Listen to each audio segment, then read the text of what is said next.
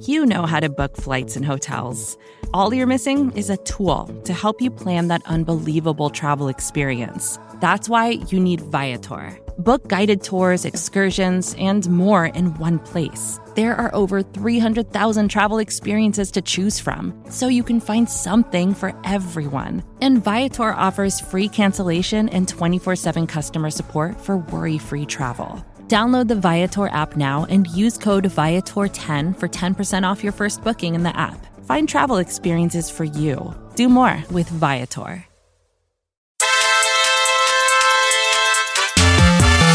What's up, everybody? Thanks for joining us today. My name's Kent Swanson. This is the AP Laboratory. We have another special episode this week. Last week, we got to talk to BJ Kissel. This week, we are talking to Matt Miller at Bleacher Report. He is their lead NFL draft writer. He is the host of the Stick to Football podcast. He has a great foundation that he has built called the 417 Foundation. We're going to talk to him a little bit about that. It's going to be a little bit different format than you're typically used to, but it's all three of us, Craig, Maddie, myself, talking to Matt Miller. Hope you enjoy it. We are here with our pal Matt Miller from Bleacher Report. He is doing a lot of stuff right now. He is taking a little bit break from the Stick to Football podcast. They'll be back here in a little bit, I'm sure. He's the NFL draft writer for Bleacher Report. He does a lot of great work, but what I want to talk about first is some great work he's doing outside of just talking football. It's the 417 Foundation. Matt, I want to say thanks for joining us, and I would just love to give you a chance real quick to just talk about this because I think it's so cool and so important what you're doing. No, I appreciate it. It's been a long time coming, getting on here with you guys. So I definitely appreciate it. After so many times, getting beers and barbecue in person, we finally get to do it over Zoom. Yeah. No, the 417 Foundation is something I started back in 2013 with my ex-wife, of all things. My son and this foundation. So the only good thing she ever did for me. That's the joke. That's a joke. She's a lovely lady.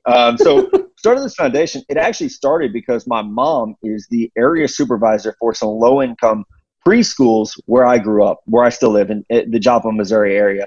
And she hit me up one year and she said the local fire department pulled their funding. And that was how we bought every child in our system a book and a stuffed animal for Christmas. She's like, I know what I'm going to do. I was like, I know what you're going to do. I'm going to reach out to my player friends and we're going to get some memorabilia. We're going to auction it off. And it was just like, okay. And it just blossomed from there. And so, guys like Tyrann Mathieu, he was with the Cardinals back then. Mike Evans, the guys who I developed relationships with when they were in college, they sent me autographed stuff, like game-worn shoes, autographed, here, auction it off. So we did that and raised enough money to hit that need. And to see that, it was like, oh, my God, we can do this every year. And so it was like we're buying 400 kids a book and a stuffed animal for Christmas. And then it became my mom was like, you know what these kids really need is a coat. It's like, okay, let's buy coats. And so then it was, all right, we're buying coats. So over the years, like every year something else happens. This year it was coronavirus. So it's like we get through the winter season where people need coats and money for Christmas presents. A pandemic hits. And in our area, especially, a $1,200 stimulus check isn't going to get you very far. And a lot of folks, we got them pretty late, at least in Southwest Missouri. So it was trying to fill in that gap. And then when George Floyd was murdered, I probably, like a lot of people, as a mid-30s white guy who went to school with all white people, I never had a minority teacher. I did not have a minority friend. I'm sitting here like I've lived this life of middle-class privilege. What can I do other than firing off tweets that people can mute? What can I do to actually enact some change? And so I thought, okay, I'm going to do 5 $1,000 scholarships to a person of color who wants to go into journalism. It's something that I didn't get the opportunity to go to journalism school because of some decisions I made. I had a baby when I was 17, so it was like I gotta go to work. I don't get to go to journalism school. So that's always something that's been important to me, is trying to help people take the path that I didn't get to. And so it started as 5,000. And Quincy Avery, who I think is the best quarterback coach in the country, retweeted it and said, I'm in for 1,000, give away 6. And then David Mulugeta replied and said, I'm in, let's make it 7. And then Nicole Lynn said, no, we're doing 8. And then Tori Dandy said, no, we're doing 9. And then Dan Orlovsky said, let's do 10.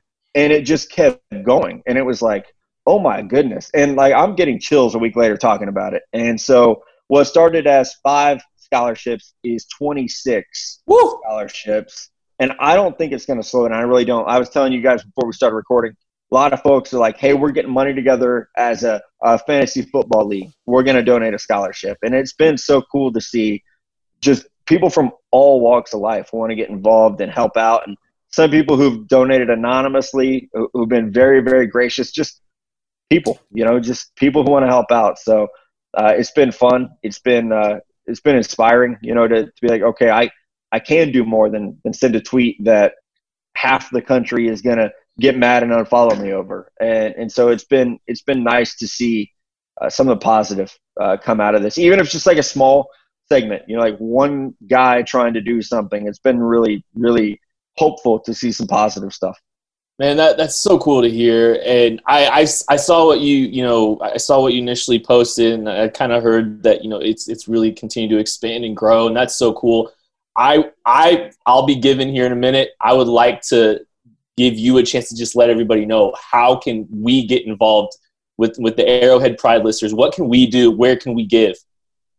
Yeah, and that's the thing. Like, if enough people get $5, that adds up really fast, and that's what has happened. That's why that number is ballooned, because there were actually a couple guys, a good friend of ours on the Bleacher Report side, Joey Molinaro, who's at Barstool now. He was like, hey, I can give half. Well, someone else is giving half. That's a whole scholarship. So you can go to 417foundation.com. You can email us. It's info@417foundation.com. We have a PayPal. It's that email address. I'm on Venmo. It's NFL Draft Scout. They only let you have one account per phone number. So, but if you send it to that and just put in the memo 417 Foundation or scholarships, it's going to go to that fund. It's a little unnerving to have like $26,000 in my Venmo and PayPal accounts right now that is not mine. It's like, we got to start giving this money away. And we've had, I think we've had close to 20 applications. So the word's getting out, especially where I am locally. I've partnered with Missouri State to get some information out to their journalism department. And the Joplin area, the news is we're a little slow to things. We still use MySpace down here, I think. So they're a little slow to things, but that word's starting to get out a little bit. And I think, you all know, most of us other than Matt Lane, we're all Missouri guys. And so, we're Kansas guys, excuse me. So seeing it happen locally, it's cool too. Yeah. Man, that's so cool. Here's what I would like to do. And just so we can maybe track, how many Arrowhead Pride members, friends, decide to contribute. I would like to challenge people to donate $31.20, which is the score of the Chiefs' recent Super Bowl victory over your San Francisco 49ers, my friend. I love that, and I appreciate it. I had a feeling it was going to be something like that. The Niners and I are like we're in a fight, and we have been for about 2 years now. And so it was even hard for me. I mean, you all know, most of you have met my son. He's 6 years old. He's a gigantic Chiefs fan. Like, his favorite thing to do is go in the backyard. He pretends he's the Chiefs. I'm the Niners, and he kicks backyard football. It's like, I even get it at home. It's been tough, though, because Chiefs fans have been so welcoming to me, even not as a media person, but just as a football fan. We tailgate up there. I went to 5 Chiefs games last year, so we tailgate up there a lot. My co-host Mello is a Chiefs fan, so I got to ride up there with him and listen to his smack talk for 2.5 hours. We were in Miami for the Super Bowl. We had a great night that night. I lost a bet. It happens. I think I threw up in my hotel bed. And what's the bet? You can't stop it. You got to tell us the bet. So the bet was losing team runs into the ocean naked, because we were on South Beach. So we had this amazing, and I humble brag enough. I'm not trying to do that. So we went to a watch party at our hotel where BR put us up at. I don't know how. We ended up at like the nicest hotel on South Beach. All right. So there's a watch party, and we were like, okay, it's like $2,000 for a table. We were like, okay, we'll pay it, the three of us. We didn't make Bleacher Report pay it, swear to God. So we paid it. And it was funny because, like, Darrelle Revis was sitting on the floor in front of us. Like, so we got a table and Darrelle Revis didn't. So all game, he's, like, talking shit about Richard Sherman. Obviously, all the Chiefs fans there are just going in on it, too. Like, oh, you could have shut that down. And so Niners lose. I strip, run into the ocean, whole thing. It was a hell of a night, though. We spent $2,700 on alcohol during the course of the Super Bowl. Oh, wow. I do not remember going to bed.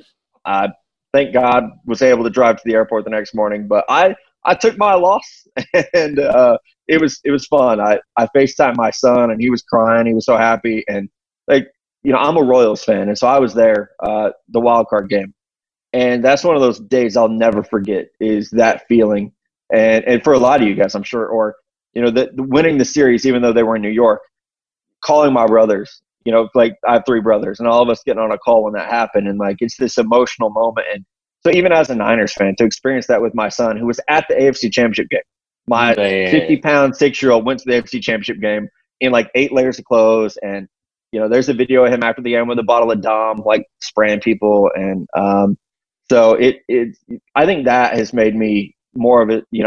I'm not afraid to say it. I will root for the Chiefs.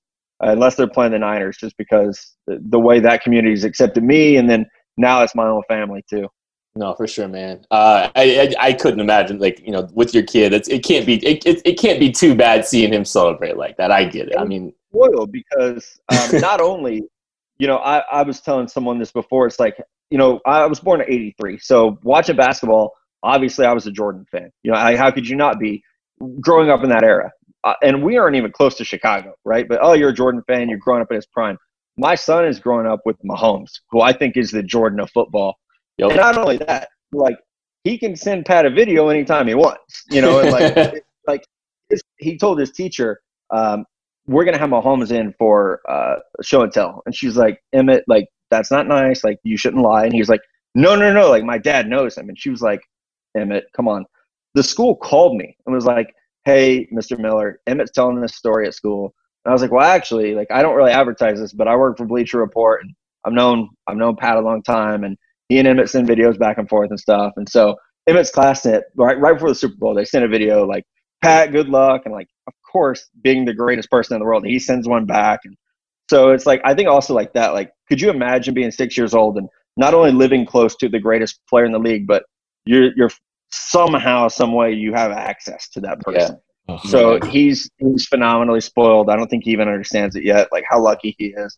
But someday it'll sink in. He's going to grow up and just be like, what, you guys don't know Patrick Mahomes? Right. It's normal to him, right? Yeah.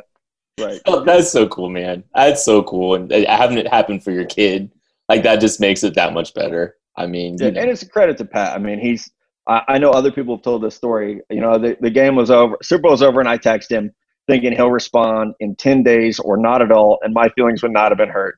He responded within the hour. The game was over, I had a text back within the hour. And I'm not special. That's just the kind of person that he is. Well, we're lucky to have him. We're very lucky to have him, for sure. And it's just getting started. He's not even 25 years old. Right.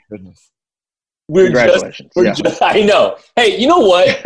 I mean, I'm sure Mello can attest to this. What we have been through, basically, since you were born, Miller, you might have been the curse because Blackledge was drafted in '83, and it took us 34 years to draft another quarterback in the first round. It just happened to be Patrick Mahomes. And also, I probably am the curse because all you got were the guys the Niners didn't want. Here's Steve Bono, Elvis Garback, broke-ass Joe Montana. My fault. Jesus. We owed San Francisco for the 14 World Series, and we owed San Francisco for Steve Bono. So absolutely, it played out perfectly. Miller, I wanted to ask you some questions about the NFL draft this year, last year, and 2018. We want to touch a little bit on the Brett Veach era, and so just kind of lay out and talk about some of these things. So 2018. Let's talk about the 2018 draft. So far, what do you think of what the Chiefs have got out of Breland Speaks? Not great. And I was one of those guys before training camp last year, just based on what I'd heard from people. It was hey, if he doesn't start, there's a problem. It was a second-round pick, the first pick of that 2018 draft for them. And then for him to come in camp, out of shape, get injured, it's not good. And I think that with Veach, I think we forget sometimes that he's a young guy, and that was his first draft, and you're just trying to do the best you can with a team that is good enough to make the playoffs and make a run. So you're trying to plug holes. You're not necessarily team building at that point. So when Breland speaks, I don't think anyone can be happy with what the output has been through 3 years. And you really have to hope that, through 2 seasons, but you have to hope that he comes into year 3 dialed in, that the time spent on IR this year, that not only did he get himself in shape, but also realize that, this is the NFL is a fleeting thing. If you don't make it work, you're not going to last very long. So I liked Breland Speaks coming out of Ole Miss. I really did. It was, kind of a hybrid guy, especially at a time where they were running a 3-4 scheme. He made a lot of sense. When you look at him now and with where the defense is, I definitely catch myself wondering where he fits, and hopefully he can get into the shape that they need him to be in to make a contribution. And that's just kind of where I wanted to ask real quick, was just again, if you thought he should stay out on the edge, with the 4-3 now, hand in the dirt at defensive end. I think there's some hope from Chiefs fans that he'll kind of turn the corner, getting to play there instead of as a stand-up. But I almost think his best reps going back to kind of the preseason before he was injured, where when he was playing inside more as a pass rushing D tackle, is kind of where you think they should try to focus on getting him the most snaps at this point in time. Yeah, I agree with you. I think the explosion is not going to be there just based on anything I've seen in the NFL from him. Yeah. I don't think he's ever going to be explosive enough to play on the outside, especially for Spagnuolo, where you're not just trying to get like a 285-pound end to anchor and, gap control. So I would think inside would be the biggest position where he can make an impact, but also where they probably need him to play most, because, obviously Frank Clark is amazing, and they've found some success with rotational guys. I think we saw last year Tano even start to turn it on a little bit more. So I would think that Speaks would be – I even thought of Ole Miss, like this is your almost athletically, you're looking at a 3 technique more than a defensive end. And I know that line got blurred a little bit, and we were kind of trying to figure out where he would play, but I do think just with his size and the size that he's added since coming into the NFL, that's probably going to put him more inside. Yeah, we were kind of big proponents of him playing with his hand in the dirt early too. Like even back to 2018, we called him because he was playing as a stand-up edge. We called him a stand-up 5 tech because we just thought he should have been playing 5 tech in that 3-4. It's weird how much that happens. Like Marlon Davidson did that at Auburn last year, and it's like this guy's not an edge. Like he's just not. Push him inside and let him make plays, and hopefully with Speaks that year off will be a wake up call for sure. It might be the only bright spot really in the 2018 draft was Derek Nottie. And I set a hypothetical for you. So let's say the Chiefs, instead of trading up to 46 for Breland Speaks, they trade up to 46 for Derek Nottie. Is that pick worth it at this point? I think so. I also think just in relation to that draft, I think it is. And Derek Nottie's this unsung hero because Chris Jones gets so much attention nationally, and now Frank Clark gets so much attention nationally. I think Derek Nottie is an unsung hero, especially over the last second half of the season once we saw that defense kind of gel and get so much better against the run, which you all know better than anyone. The true weakness of this defense in 2018 was they couldn't stop the run. And so for Nottie to step up at times and, if Chris Jones is out or not having a great game, we even saw him penetrate a little bit better. So I think with Derek, a lot of times coming out of college, he got flagged as here's a small nose tackle.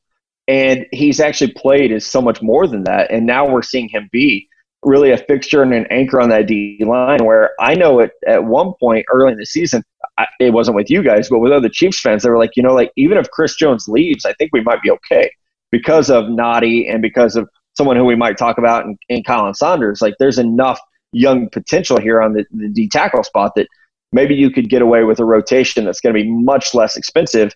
So I think Nottie has become, I know down here he's a fan favorite. So to go from pick 75, you're a little bit undersized, not sure what your role will be. And thank God they hired, I think, a perfect defensive coordinator for what he really does best. Oh, absolutely. This offseason, when we were doing Summer of Spags last offseason, kind of introing what he did, what Steve Spagnuolo did, we were talking about how much Derek Nottie was going to benefit from Steve Spagnuolo being the guy there, being able to line up as that 1 tech and really do damage. Steve Spagnuolo gets the most out of his nose tackles. It almost feels like because it's Spagnuolo that he's just not your typical, 1.5 down player. You actually get more out of it because of that.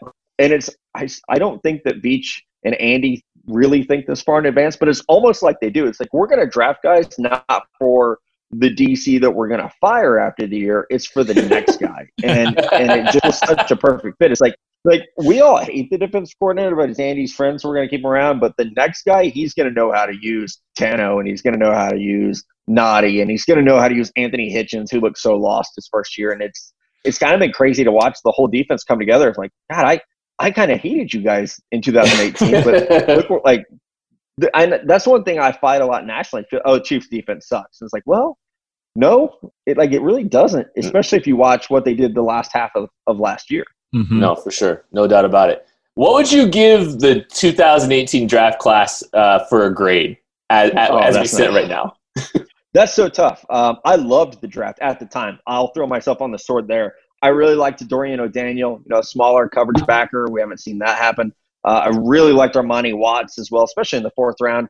So now looking back, I think you have to give it like a C+ because you haven't had anything from your first pick in that draft to the point that I think he has to be on the hot seat. He could be a potential cut if he doesn't turn things around. Noddy is, like you guys said, he's your only real bright spot from that. I still have hope that Dorian O'Daniel and Armani Watts at least become good sub-package players, but we just haven't seen it yet. With threats to our nation waiting around every corner, adaptability is more important than ever. When conditions change without notice, quick strategic thinking is crucial. And with obstacles consistently impending, determination is essential in overcoming them. It's this willingness, decisiveness, and resilience that sets Marines apart. With our fighting spirit, we don't just fight battles, we win them. Marines are the constant our nation counts on to fight the unknown. And through adaptable problem solving, we do just that. Learn more at marines.com. Well, let's move on to 2019, the 2019 draft. I'm trying not to just ask you just straight opinions. I'm trying to give you a little bit of something different here. You can only have one, Mecole Hardman or Juan Thornhill. I would take a Juan Thornhill, easily. And I like Mecole Hardman a lot. He was one of my favorite kind of under the radar players in that draft. And it was funny talking to so many scouts before the Chiefs picked him even. It was like, this guy's going to be good. Like, so many people were hoping he would fall to the 3rd round because he was not really used a whole lot at Georgia. And you felt like his potential was just through the roof. But I think Juan Thornhill, even taking into account the injury, he's so good at a position that's harder to fill. A wide receiver, it's not easy to scout, but you can find guys. Like, you can find fast guys who are good returners throughout the draft. Now, maybe they don't have the upside of Mecole Hardman, and I think that's what makes him so special. I mean, obviously, All-Pro as a rookie, Pro Bowler as a rookie, that's truly special. I think had Juan Thornhill not been hurt, we would have talked about the same thing. He was just such a ball hawk. He's so smart. He's a great leader on the back end. And I hopefully we get him back early in this upcoming season because I really think he has a chance to be one of the best, I guess you want to call him a free safety because Tyron plays everywhere. I think he'd be one of the best free safeties in football as long as he's healthy this next coming season. But I think that's kind of the biggest difference with like Hardman and then Thornhill's fit with the team is Mecole Hardman kind of fits the same role, generally speaking, that Tyreek Hill does. So you can use them both at the same time for sure, but Tyreek Hill is just simply better, at least as of right now, whereas Juan Thornhill complements Tyrann Mathieu almost perfectly. And then as we saw later in the year, they kind of intermixed them a little bit more. Thornhill started dropping a little bit more into the box or getting some man coverage reps instead of just playing deep. And yeah, I'm with you. Juan Thornhill's got to be the pick of those two guys just because of the versatility and the fit with the rest of the guys around. And I like Mecole, and I had heard even before everything came out with Tyreek, right before the draft, I'd heard that Mecole was their guy. And I think we've seen that now with Veach, now that we have another draft to process. When he gets his guy, he's drafting him no matter what. Maybe the Tyreek stuff sped it up a little bit, but I do feel like that, at the time you have Tyreek who's in a contract situation, also has the stuff in his background coming out of college. You have to protect yourself. And worst case scenario, you get a really, really fast number 2 receiver. And as we've seen, it's the fastest team in football now.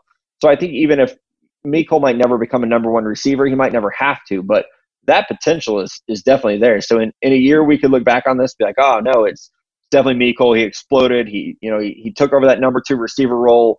Sammy Watkins is expendable. DeMarcus is expendable. But if I had to just take one, I would take Juan Thornhill, and I would be doing everything I could to draft Jalen Waddle next year because that's just he's another one. So that's my thing. Like, I feel like you can find one of those guys every year. You know, you might not always get Henry Ruggs. You know, you can't always have the 11th pick in the draft, but Jalen Waddle is, you know, those guys next year. No, for sure. For sure. Are you optimistic about Colin Saunders? I am. I just think that at some point I think he needed to catch up mentally. Truly. I mean, having spent time around him at the Senior Bowl, he was such a big fish in a small pond in college. And it's just like, okay, he's gonna need some time to figure things out coming out of Western Illinois. And there's been enough splashes. I think he's gonna be okay. Now, I don't think he's gonna be Chris Jones. I do feel like when people say that, like, Chris can leave, we have Colin Saunders. You guys are drinking too much Boulevard when you say things like that. Like, I don't believe you. Now, I do think he could be a really good rotational piece. And as I said earlier, if you needed to go on the cheap at a position, you could probably get by with Colin and Derek and another guy, whether that's a veteran or another second, third round type pick at D tackle. You might be okay, but obviously you'd rather have an all-pro and one of the best at the position in the entire league. Yeah, for sure. And Colin was a guy that we said early on probably needed a redshirt year just to catch up, like you said, to the speed of the game, mentally, physically, everything like that. And he had to be thrust in there. And he did fine for what he was asked to do. I'm really interested to see that year 2 step. You know, being in the room again, being able to, you know, kind of absorb it, have the full off season, even though it's a COVID off season, he's still getting to study and learn mentally. I think that's really going to help him. The only thing that is deficient was his reps against really good players. Like, he's not athletically deficient. He's not size deficient. And a lot of times that's what will hurt guys. That, you know, I mean, you come out of Alabama and have great technique and experience, but you're slow or you're overweight, you're out of shape. With Colin, it's none of those things. He just needs time against real NFL blockers. What would you give the 2019 class grade so far? An A, easily an A. And I mean, you could say that off just me, Cole, and Juan. I have high hopes for Colin Saunders. I think Rashad Fenton's going to be thrust into a much bigger role this year. I mean, I guess we'll see what happens with Bashaw Breeland and if he gets out of trouble between now and the NFL season starting. But I think Fenton is definitely going to have to, you know, advance and become, even if he's a number 3 or a number 4, that's a really, really valuable role for him. I want to pivot to the 2020 class and just ask you a few quick questions about this class. Full disclosure, you're talking to a group that this is their favorite Brett Beach class ever. I guess we'll ask you that a little bit here too. But Clyde Edwards-Helaire, is there a more perfect fit in this draft than Clyde Edwards-Helaire to the Chiefs? No, there is not. I don't know how much you guys listen to the Stick to Football podcast. Probably not at all. I do, okay. Buddy. It's great. It's great stuff. So you would know then, the month before the draft, I was told by someone at LSU, and they were like, you guys are drafting Clyde Edwards-Helaire. And I was like, there's no way Kyle Shanahan drafts a running back in the first round. They were like, oh, I thought you were a Chiefs fan. Sorry. The Chiefs are drafting. And I was just like, okay. So I start on the podcast. Like this guy who told me is always right. So I was like, okay. So I started just messing with Mello on the podcast and our other co-host, Connor Rogers. So we do mock draft Mondays. And I would be like, Clyde Edwards-Helaire to the Chiefs. Or we would do prop bets. Clyde Edwards-Helaire first round to the Chiefs. And I was just like so bullish on it. I was so cocky. I scared myself about it. So the night before the draft, Pat Mahomes tweeted me and he's like, if you can guess our first round pick, I'll sign a helmet and send it to your foundation. It scared me so much that I didn't say Clyde Edwards-Helaire. I was like, Christian Fulton. So like it was just completely paralyzed me. There is no better fit. And even looking back at my scouting notes, he's just I think he's so much like Kareem Hunt. I know other people have said Priest Holmes or guys who were in Philly as well. Brian Westbrook. I see Brian Westbrook, right. Yeah. I see a lot of Kareem Hunt with that shiftiness, the power. He's got a lot of dog in him at the point of contact, but also he's not fast, but he runs away from people. And I think another thing with Clyde is he has no strike zone. I don't know where you hit him. He's 5'6". I've seen him play 5 times in the last year and a half. I don't know how you tackle him because he's just so small and it's small and powerful. And so it's almost like there's a little Maurice Jones-Drew to his game as well. So I think he's going to be fantastic. I mean, my favorite thing is he caught more passes than Henry Ruggs last year. I don't know if a lot of people understand that. And so when you look at what Kareem was to that offense, which you all know better than anyone, how important Kareem was as a pass catcher.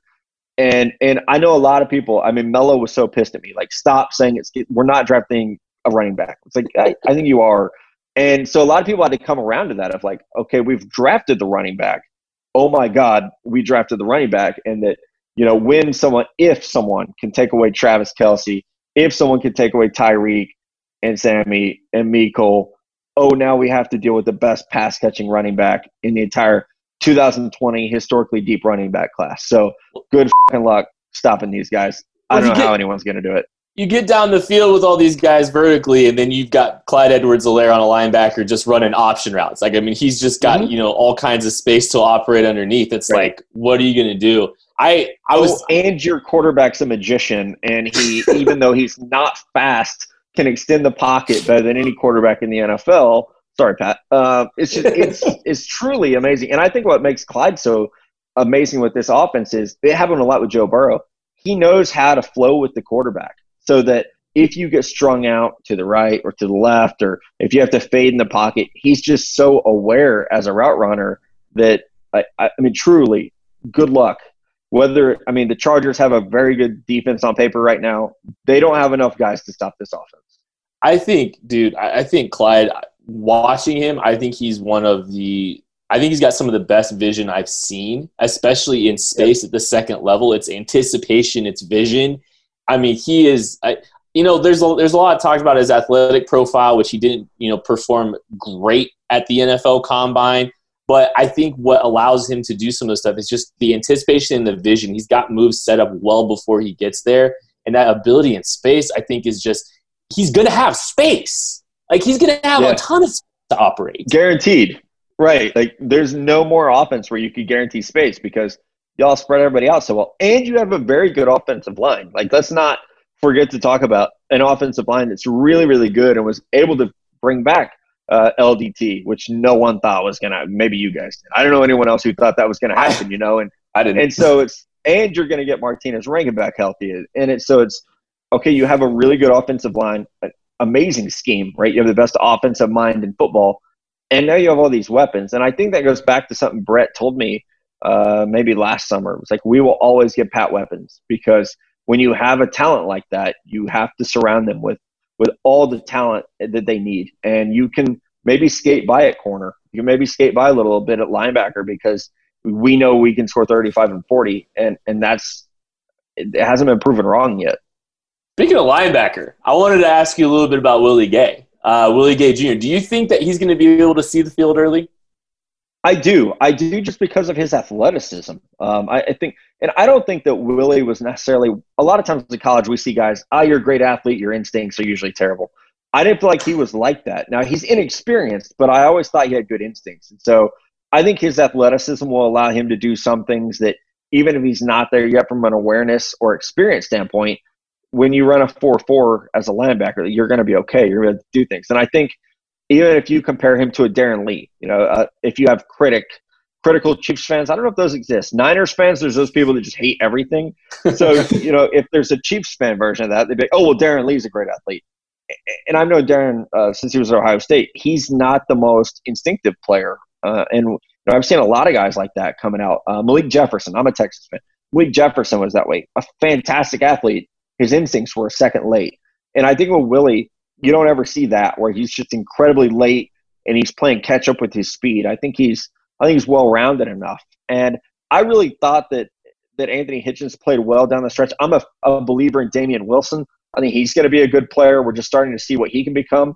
So I think when you add in, like I said earlier, I'm still hopeful that Dorian O'Daniel can become something. But when you add in, Willie's speed, you've got 4 linebackers who can move really, really well. So if you get into a situation where you need that against a team like Denver, who has so many weapons now, big and small, you might need a couple linebackers who can cover.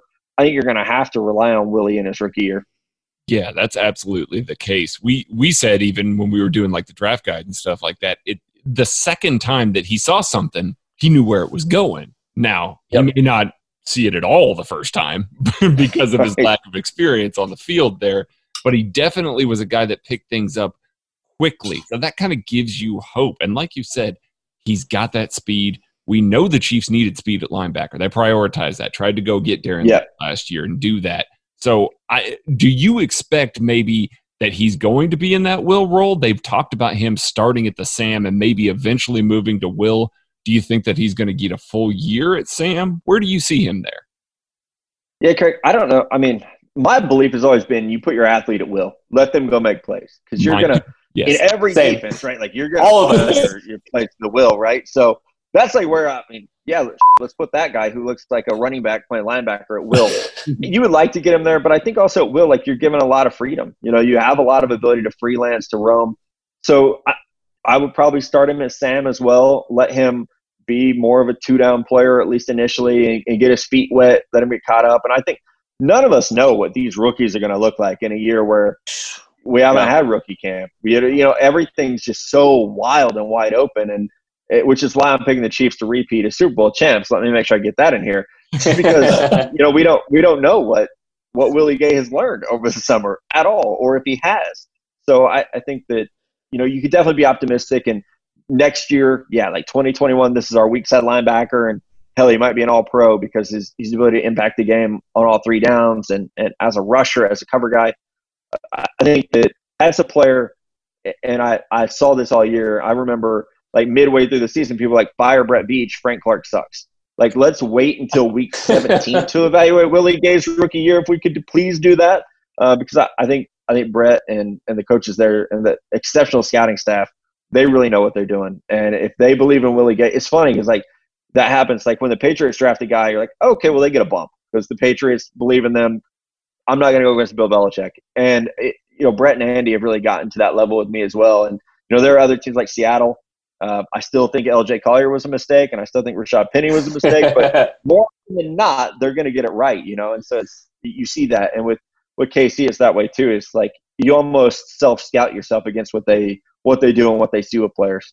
Yeah, we banged our head against tables over the cornerback position for the first 2 years of Brett Veach's tenure, and then he won a Super Bowl without spending next to nothing there. So full on, he deserves a lot of benefit of the doubt. We've said I still don't think he can spell cornerback, and it pertains to the first 2 days of the draft, but okay. Right. Yeah, I remember when they signed Antonio Hamilton, Mello and I were like, who the is Antonio Hamilton? So, you know what? It doesn't matter. I didn't know who Travarius Ward was either. And he's really good. So in Beach, we trust, right? That's what y'all say? That's kind of where we're at right now. We have no reason not to at this point. We don't have rings on our finger, but the city collectively has a ring on its finger now. Right. Right. Okay, couple more questions. We'll let you get here, buddy. Lucas Niang, do you like the value that at 96? And do you like the value at 96? We'll start there. I got another follow-up question. I do because I think I don't know that he's going to play this year, obviously coming off the torn labrum in his hip, but I like the value because even if he's not your right tackle of the future, and I mean like 2-3 years down the road, he's going to be a really good swing player. And I think that was needed, with Cameron Irving moving on. I know he wasn't great, but he filled a valuable role as someone who can play multiple positions. With Lucas Niang, I do not believe he gave up a sack in 3 years. And I know the Big 12 doesn't play defense, but that's still notable to me. And he has size. I think he's still someone who you're going to really want him to invest in your strength and conditioning just to try to round out his game a little bit better. I think his deficiencies were in that regard, that at times he was just like bigger than everyone else. So now I want to see, can he hone in and increase his flexibility, his agility, work on some quickness. But I am a believer of his. I also like Darrell Williams, the undrafted free agent they picked up from Mississippi State. I think he's another guy who could be good at whether it's center or guard. I think he has a lot of value. I like him at center, I think, but I'm totally with you. Yeah, he could do anything.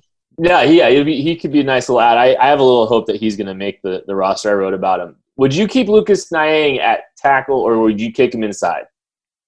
I would keep him at tackle at least for now. I like some of the young depth at the interior. I also think those are easier positions to fill. And I mean zero disrespect to the Andrew Wileys and Nick Allegretti's of the world, but that's a little easier job than Mitchell Schwartz and Eric Fisher, who have to be the most underrated duo in the entire NFL. So I would keep him outside because I do think at some point you're going to have Eric and Mitch are just going to price themselves out at some point as veterans, or they're going to retire. after 3 or 4 Super Bowl wins. So I think you have to always have your eye toward the future at the outside. And then I think it's easier to move someone inside after they have failed on the outside than just rushing to put someone in at guard. Yeah, for sure. Yeah, and I think that's kind of the whole Chiefs draft plan here was they went with Clyde Edwards-Helaire early on, then Willie Gay. And that's 2 guys that should help you win again this year. That's 2 guys that can help you repeat. You then have some time. You can start looking a little bit more to the future. Both Eric Fisher and Mitchell Schwartz, I believe, have 2 more years under contract. Fisher's getting pretty expensive next year if they have to make some hard cap moves to keep Chris Jones and pay Patrick Mahomes. Maybe you consider moving on from him a year early. It's just the Lucas Niang pick, to me, makes the most sense to keep him at tackle, let him learn, get up to speed at the NFL, get recovered from the hip injury, keep him outside. I know some Chiefs fans like the idea of putting him inside because they are desperate to get rid of LDT in Kansas City for some reason. But I like him on the outside. Like I said, I'm with you there, and I just think the value of having him able to start next year or the year after is just much bigger than starting at guard right now. Matt, I got one more question for you. It's about L'Jarius Sneed, who the Chiefs, if you trust what the Chiefs said, on some of their videos and stuff, if they had the first pick in the 4th round, they would have taken L'Jarius Sneed. It's believed that he's going to play corner.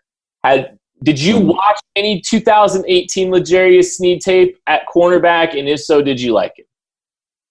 I did, actually, because he and Amik Robertson, I liked both of them. And it started for me. I'll give my co-host and baby brother some credit. It started for me. I texted Mello and said, you need to watch Amik Robertson at Louisiana Tech. And he said, you need to watch the other guy. I was like, I don't know what you're talking about. The Will Ferrell movie? Like, I don't know what you're talking about. And so, go back and watch. They had a guy who played, safety / corner, super athletic. And so that's where it's really important to me, like, that I have someone who I trust who can scout with me because, we're kind of overlapping each other. And so I went back and watched 2018 with Jerry Sneed. It was like, oh, yeah, like, almost 6'1". He looks the part, 195 pounds, but that 4.39, it shows up. It's not a track 4.39. Right. He is exceptionally fast. And the fact 2-year starter, like, there's a lot of experience for him there. And with, I think, the AFC West, especially with teams like every team, they're trying to attack vertically. Everyone, they're going and getting their own version, of Tyreek Hill. And so I think you need someone who can, okay, well, you guys are going to draft Henry Ruggs and you're going to draft, all these fast receivers. We're going to counter that with some fast corners who maybe they don't have the cleanest technique, but he can turn around with you and he has the size to compete down the field. I don't need L'Jarius Sneed to be Darrelle Revis or Tre'Davious White. I just need him to be a good enough athlete to carry guys vertically, and I've seen him do that on tape. So I feel like he can continue to do that. No, absolutely. I'm with you on all of that. And actually, my follow-up has nothing to do with the draft. I just wanted to make sure you're aware that our very own Kent Swanson tried to start a movement last year, the San Francisco 33ers. Because the Chiefs had the 49ers second-round draft pick, he tried to start a hashtag on Twitter all year calling for the 49ers to have the 33rd pick in the NFL draft so that the Chiefs could have back-to-back picks. Just, want to make sure you knew that he thought you guys were going to be the worst team in the NFL. I didn't think it. I was trying to will it into existence. Yeah. I wanted the pick. I'm good with that. And like I said, the Niners and I are kind of in a fight. Like, John Lynch hates me. I'm not a Jimmy Garoppolo fan. So it's just, you know what? I don't know. We haven't traded any picks yet this year, but maybe it'll happen. And I'm not an optimistic fan for 2020 in San Francisco. Wow.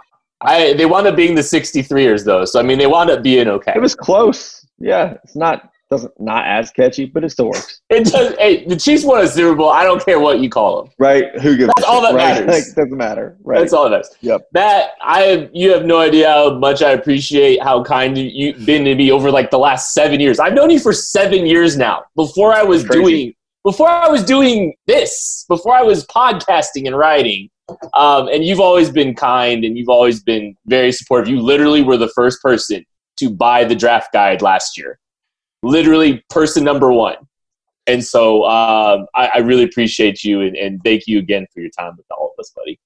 Yeah, absolutely. As soon as we can safely do it, we'll get together. We'll fly Matty in from North Carolina. I do have to say, Matt, I know we don't know each other super well, but when we saw you in Fort Lauderdale the night before the Super Bowl, our young guy, we call him Big Country, who does radio with us, and he helps us on the road.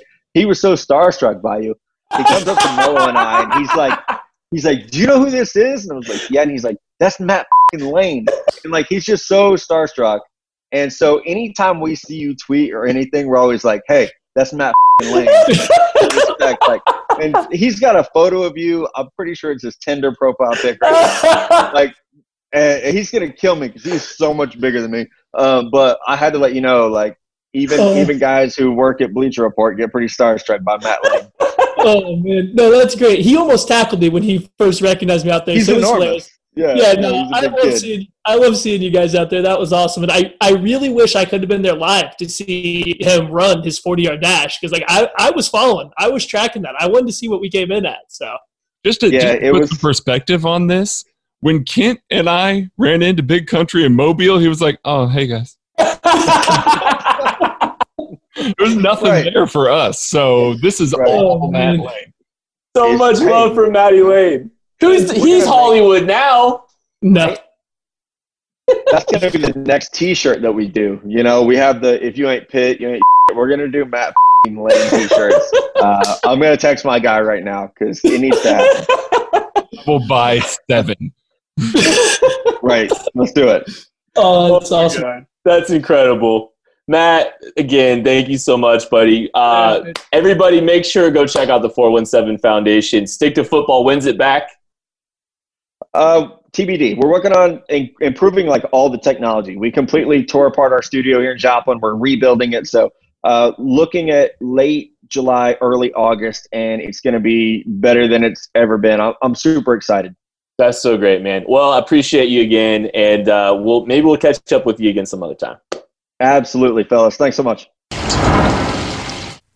A special thanks again to Matt Miller for jumping on and spending some time with us. We really appreciate him. He's always been incredibly kind to us, very gracious. Literally the first person to ever buy the KC Draft Guide. I have the receipts to prove it.